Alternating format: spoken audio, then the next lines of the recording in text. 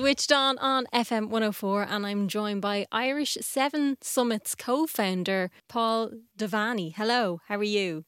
Good, how are you? Very good. Thank you so much for chatting to us. So tell me, where did Irish 7 Summits begin? Well, I suppose it began at Everest Base Camp in 2005. I was working over in Asia, and I was playing a lot of Gaelic football and training over there at the time in kind of very humid conditions. And one of the folks in my office said you should go to base camp and trek up there before you head back home. And it never entered my mind to go to Everest Base Camp or to trek anything large. So I kind of looked into it, headed up to base camp. And on the way there, I read a few books on climbing Everest and a few different things like that. And I read about the 7 summits, and it stuck in my head. And I thought that's a very interesting challenge. So when I got back, I organized a bunch of my buddies from the University of Limerick, our graduating class, asked who wanted to go. We got 5 of us together that wanted to go, and we went off and climbed Kilimanjaro. And that was the start of the 7 summits and the start of what became Irish 7 Summits. How much training did you put in for Kilimanjaro? Quite a bit. We were quite intimidated by it because we'd never really done a whole lot. I'd done the 3 Peaks Challenge in the UK when I was working over there. And I'd been to base camp and had some sense of what altitude can do to you. But we were as we should be. We were intimidated by it. I did a lot of training. It wasn't altitude training. We were training at fairly low level. But yeah, we would spend every weekend for at least 6 months before out in the hills, as much mountain work as we could get. I was based in England at the time, so I was up on Scafell Pike, Snowdon, up to Scotland, wherever we could get a chance. And yeah, we took it seriously. You've done 6 of the 7 summits. Which ones have you done already? I've done Kilimanjaro, Elbrus in Russia, which is the highest in Europe, Aconcagua in South America, the highest in South America, Kosciuszko, the little baby one in Australia, Denali, the big mountain up in Alaska, highest in North America, Vincent Massif, which is the highest peak in Antarctica.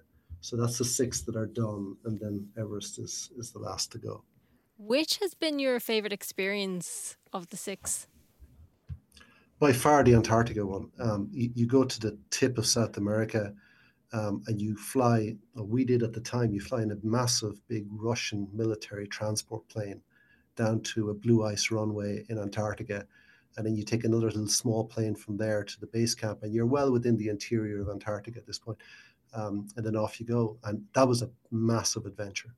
I can imagine, because I'd say, one, it's beautiful, but also just the cold to deal with that as well. Insane. And you go down there and there's mountains, bigger than the Alps down in Antarctica. So you're looking in one direction and it's as flat as you can imagine off to the pole. And then you look the other way and it's these incredible mountains. So that combined with the cold, and it was just a pure cold, and it never really got dark when we were down there either. So it's a magical place to go to and to see the research station that we landed at. And just I remember coming back off the summit of that, and it was very cold in the summit, and coming down through, and it was just a whiteout at one point, and we're in rope teams, and just thinking, this is just whiteout. 100 years ago, before that, there was guys trying to get across Antarctica, and they had no GPS and they had no nothing, and they had no team to try and call a satellite phone, and they were going through this experience of whiteout as well. So it's just the most magical place, and it really gives you a sense of being away from everything and being isolated, because we were there until that massive Russian military transport plane came back a number of weeks later. Do you really get to take it in when you're on Kilimanjaro, or if you're in the Antarctica? Do you get to take that moment in, or is it kind of afterwards where you're like, wow, what have I just done? You do get to take it in a bit. It's like a lot of it is grueling, head down. It's not very comfortable while you're doing it. Yeah. And then you raise your head every so often and it's constant wow. On Kili, you'd open your tent in the morning, stick your head out, and it was just wow, and the same in Antarctica. So you do have these moments where you realize, wow, where am I and what am I doing? This is insane. And then I'd say that's a very small percentage. And then the large percentage is just doing the legwork to get up and get back down safely. And then afterwards, your brain does this thing where it just removes all the bad stuff and creates this imaginary, everything was just so easy and so fun vision of it, and you get to enjoy that as well. I suppose that's what keeps you pushing on to the next one. It does, yeah, and you have to record as you're going along how things were, because you do forget them, and there is that that mist that rolls in, and it makes everything so magical and so easy. And you have to remember, when you're relaying this to other people that want to do it, you have to be realistic about how Yeah. hard some of this stuff is, and maybe how dangerous some of it is too. So it's always a good idea to just write something down, or just log something in your phone as you're going along, just to have that little diary of exactly how it did really feel.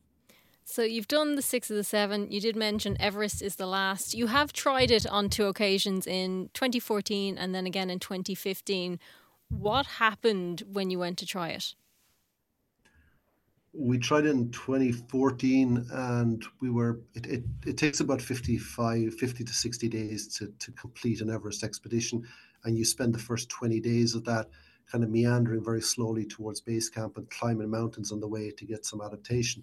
So your first 20 days is kind of low level stuff, and then you engage the high mountain after that. So we were finishing our adaptation on a mountain just above base camp called Le Bourget, and we just finished it, come back down into the village, and then we found out that there was a massive avalanche between base camp and Camp 1 in what's known as the ice fall, which is just this meandering um, playground of frozen vertical ice that keeps moving around the place. And this massive chunk of ice had broken off and come thundering down and killed. I think it killed 14 Sherpa that day, and I think a few more people died in the few days after. So it had very quickly become the biggest disaster in the history of Everest, and then everything stopped, as we thought it would, and then it evolved from being a disaster of human proportion to being a strike by the Sherpa against their government because of their reaction to what happened. And then it became a fight for rights by the Sherpa, and by the people that work in the valley. And it took on a whole other meaning. And this lasted for about a week and a half. A lot of drama at base camp, a lot of loud meetings, some of which we were involved in, some not. And then at the end of it all, they decided, no, the season's cancelled. Everyone go home. Wow. What was that feeling like after you trained for so long and gotten so far? It was like there's a little bit of you, because you have human reactions as well as Of course. understanding the importance of what's going on around you. So like the little selfish human part of you goes, oh, bugger, that's 2 years and 60 grand gone down the toilet. Wow. But you look around you and you're part of what's going on. Like we were in a Sherpa owned and operated outfit, so they knew people who were killed, and some of their relatives were killed. So as the days go on, you become aware of how tangential this is to your team and the people that are responsible for your safety. So that does give you more of an awareness that this is bigger than you. Now we were still slightly removed from it, because it happened while we were on another peak, and we walked into base camp the next day after it happened, and then we were in all of the aftermath. So it was a different experience that year to, let's say, the following year when we were directly involved. But yeah, there's a part of you that does think, you know, that's that gone. That doesn't last for very long. You have to bounce yourself back up and realize how lucky you are. Of course. And then 2015, you got involved in the earthquake. Yeah, we went back in 2015 on the basis that if the biggest disaster happened one year, it was unlikely to happen 2 years in a row. So, and we had done all this training for years. Like the Everest bit of this project had been more than 2 years of dedicated full-time training. So we decided to push on and go back. And in 2015, we went through the same thing. We climbed a few different peaks. We climbed Island Peak on the way up to base camp, and preparation was awesome. We'd gone up into the ice fall where the accident had happened the previous year. The ice fall was in great condition. We'd come back down. We were getting ready to move to Camp 1 that evening. And then we sat down in our tent and the ground started to move. And this massive 7.8 magnitude earthquake struck Nepal in and around the Gurkha district. And we felt it very, very strongly. It moved the entire base camp. It moved the Kumbha Glacier. that sits right through base camp and up into the icefall. It felt like all the mountains were moving around us. It was the most surreal feeling I've ever had. And then a few minutes later, it had detached a whole lot of ice and snow from a neighboring mountain that turned into a shockwave and came at us as a massive avalanche, and destroyed the whole center of base camp right adjacent to where we were. And yeah, it turned into a very different thing. We emerged not really knowing what had happened, and then started to walk through base camp, and it was like a scene from a plane crash. Everything, entire camps had been pulverized. There was just people's stuff everywhere. And then as we moved towards the middle of base camp, we could see, the snow started to turn red, and we could see there's a lot of people in a lot of distress. So we were pushed into action. Let's start carrying people, and base camp turned into sort of a massive triage center, and people with massive head injuries or impact wounds were sent in one direction, and people who could walk or injured were sent in a different direction, and different camps were used to try and look after them. And people became doctors, and people became porters, and people became all sorts of things that whole day to try and save as many as possible. And I think by the end of the day, there was 19 people killed at base camp, and there was a few dozen in pretty bad shape and needed to get out pretty quickly. It's coming face to face with Mother Nature, because you hear about it, but when you're kind of in the middle of it, you don't expect it to happen to you. So how do you move on from that? I don't know. Maybe I think I've been lucky in that, I've managed to, I suppose, compartmentalize it a little bit better than other people that have experienced it.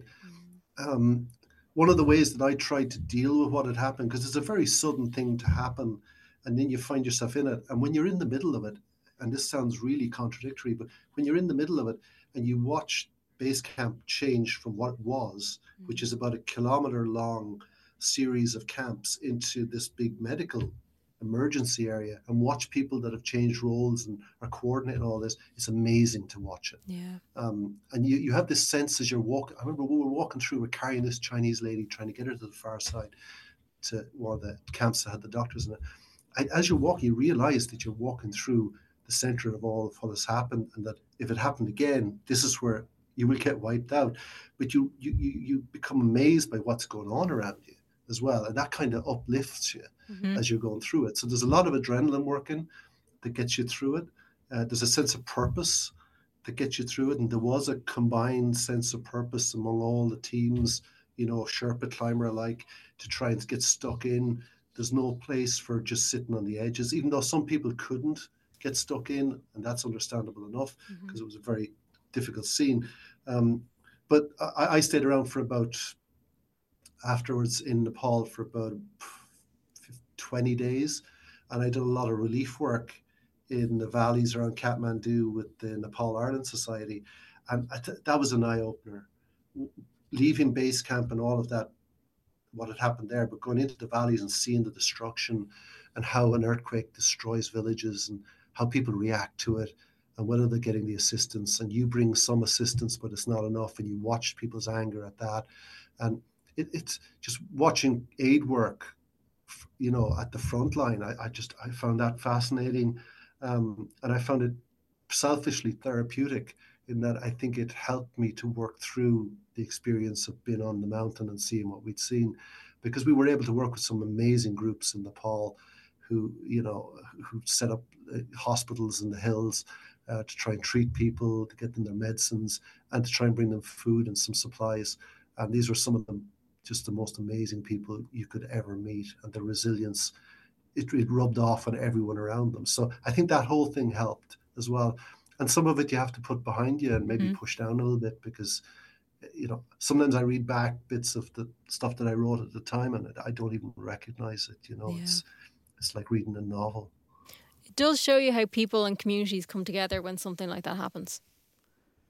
It does, yeah. And there was a Nepal Cancer Hospital that I'd done a little bit of work with. We went up into the hills and we just set up a kind of temporary medical camp. And on the way back from that, and that was a long day of hard work, there was a bus full of, I'd say, almost entirely Nepalese, plus then me. And they were singing songs and drinking beer on the way back. And I remember thinking, this is a very unusual reaction. About 9,000 people killed in the country. Most of the infrastructure has been decimated. But you have to get through the day and get into the next day.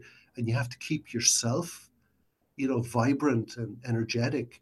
And you have to look at the positives. And I never saw people so immediately focused on the positive as the Nepalese people were after that earthquake. It was incredible. Do you think you might go back a third time? Hopefully, I'd like to finish what I started. It's always in the back of your mind. It never goes away. You started something, you want to finish it. The mountain's different now. That was 8 years ago. Mountains more crowded now. The logistics are more complicated. It's more expensive. I'm older. I have family. There's a lot of different ingredients that have to come together. But I do want to go back and finish it in a responsible manner when I'm sure that I've done as much preparation as it takes to do. And critically, when my desire to do it is, so almost over the top, Yeah. that you can't restrain yourself. When you go there to do something like that, you had better want to do it more than you've ever wanted to do anything ever. Yeah, you need to be all Otherwise, in. you won't get up. Yeah. You need to be all in entirely. Yeah. The passion needs to run almost wild out of you. And then you have a shot, because it's hard. Like 50 days on any mountain's hard. 50 days with the effects of altitude wearing you down. And having to deal with logistics and queues nowadays and different things like that. It's a psychological battle as much as it's a physiological battle. So you have to really have the passion. And it's people assume you do because you've done other mountains. Yeah, but passions come and go with these things as well. And you have to build it back up. And I certainly have to do that. I have to get back to basics, and I have to build my passion for being in the mountains back up. And I'm doing that, and getting a kick out of it again. And I hope to go back before I'm too damn old to do it. You'll get there. But if anyone wants to hear more or find out more, they can go on to irish7summits.com. Paul Devaney, thank you very much for chatting to us. Pleasure.